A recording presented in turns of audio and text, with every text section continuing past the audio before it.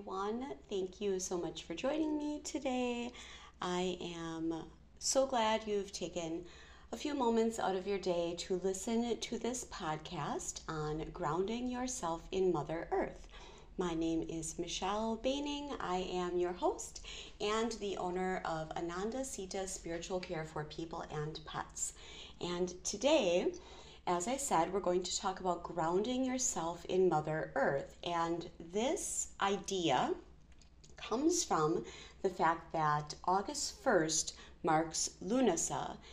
That is the midway point between the summer solstice and the fall equinox, and it also marks the first harvest, making this a beautiful time to honor nature, the sun, the earth, and to show gratitude for all of life's many blessings.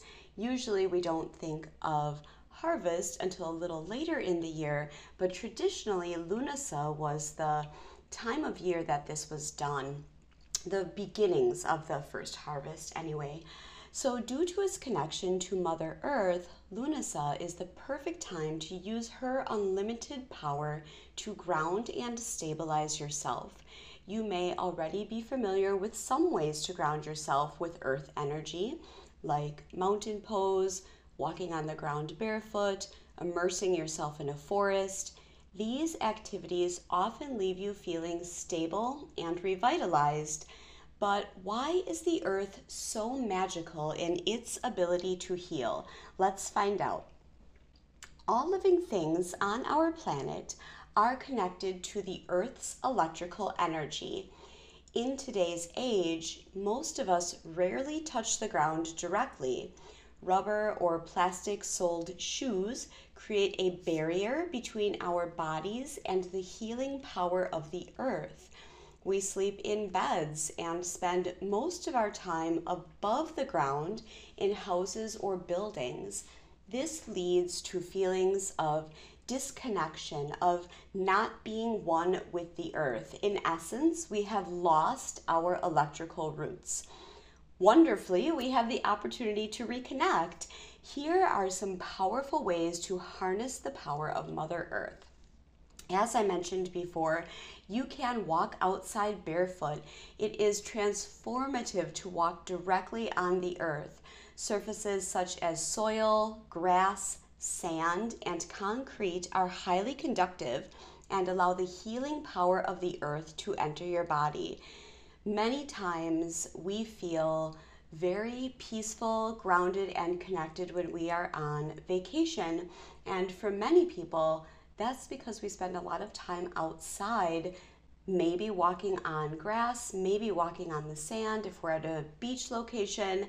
And this is why those materials are so conductive. It really helps your body draw up the power of the earth. Try a grounding meditation. Visualization is an impactful and healing way to reconnect with Mother Earth. I have one listed on my website from Chopra.com. It is acspiritualcare.com/blogs. And this blog, if you scroll down, you'll find the link for the Chopra.com meditation. You can also do a simple YouTube or Google search for grounding guided meditations. I particularly like the Honest Guys and Jason Stevenson, but there may be a different meditation guru who is just right for you. Another way to ground yourself in Mother Earth is to touch natural objects. If you have the ability to do so, do this outside. If not, touching natural objects inside, such as flowers, plants, or items made from natural objects will work.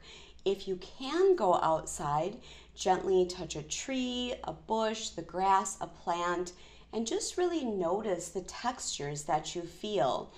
Is it smooth or bumpy? Is it hard or soft? Is the temperature of these objects warm or cool? Another way for you to ground yourself is to cuddle or sit with your pet. Animals have the amazing ability to induce calm. Take a few moments to simply be with your animal. No phones, no tablets, no televisions, no computers, just you and your animal, and cuddle or pet them if they're okay with it. And finally, really tune into your surroundings. Walk around outside and just notice the sounds that you hear. Close your eyes so you can simply focus on listening.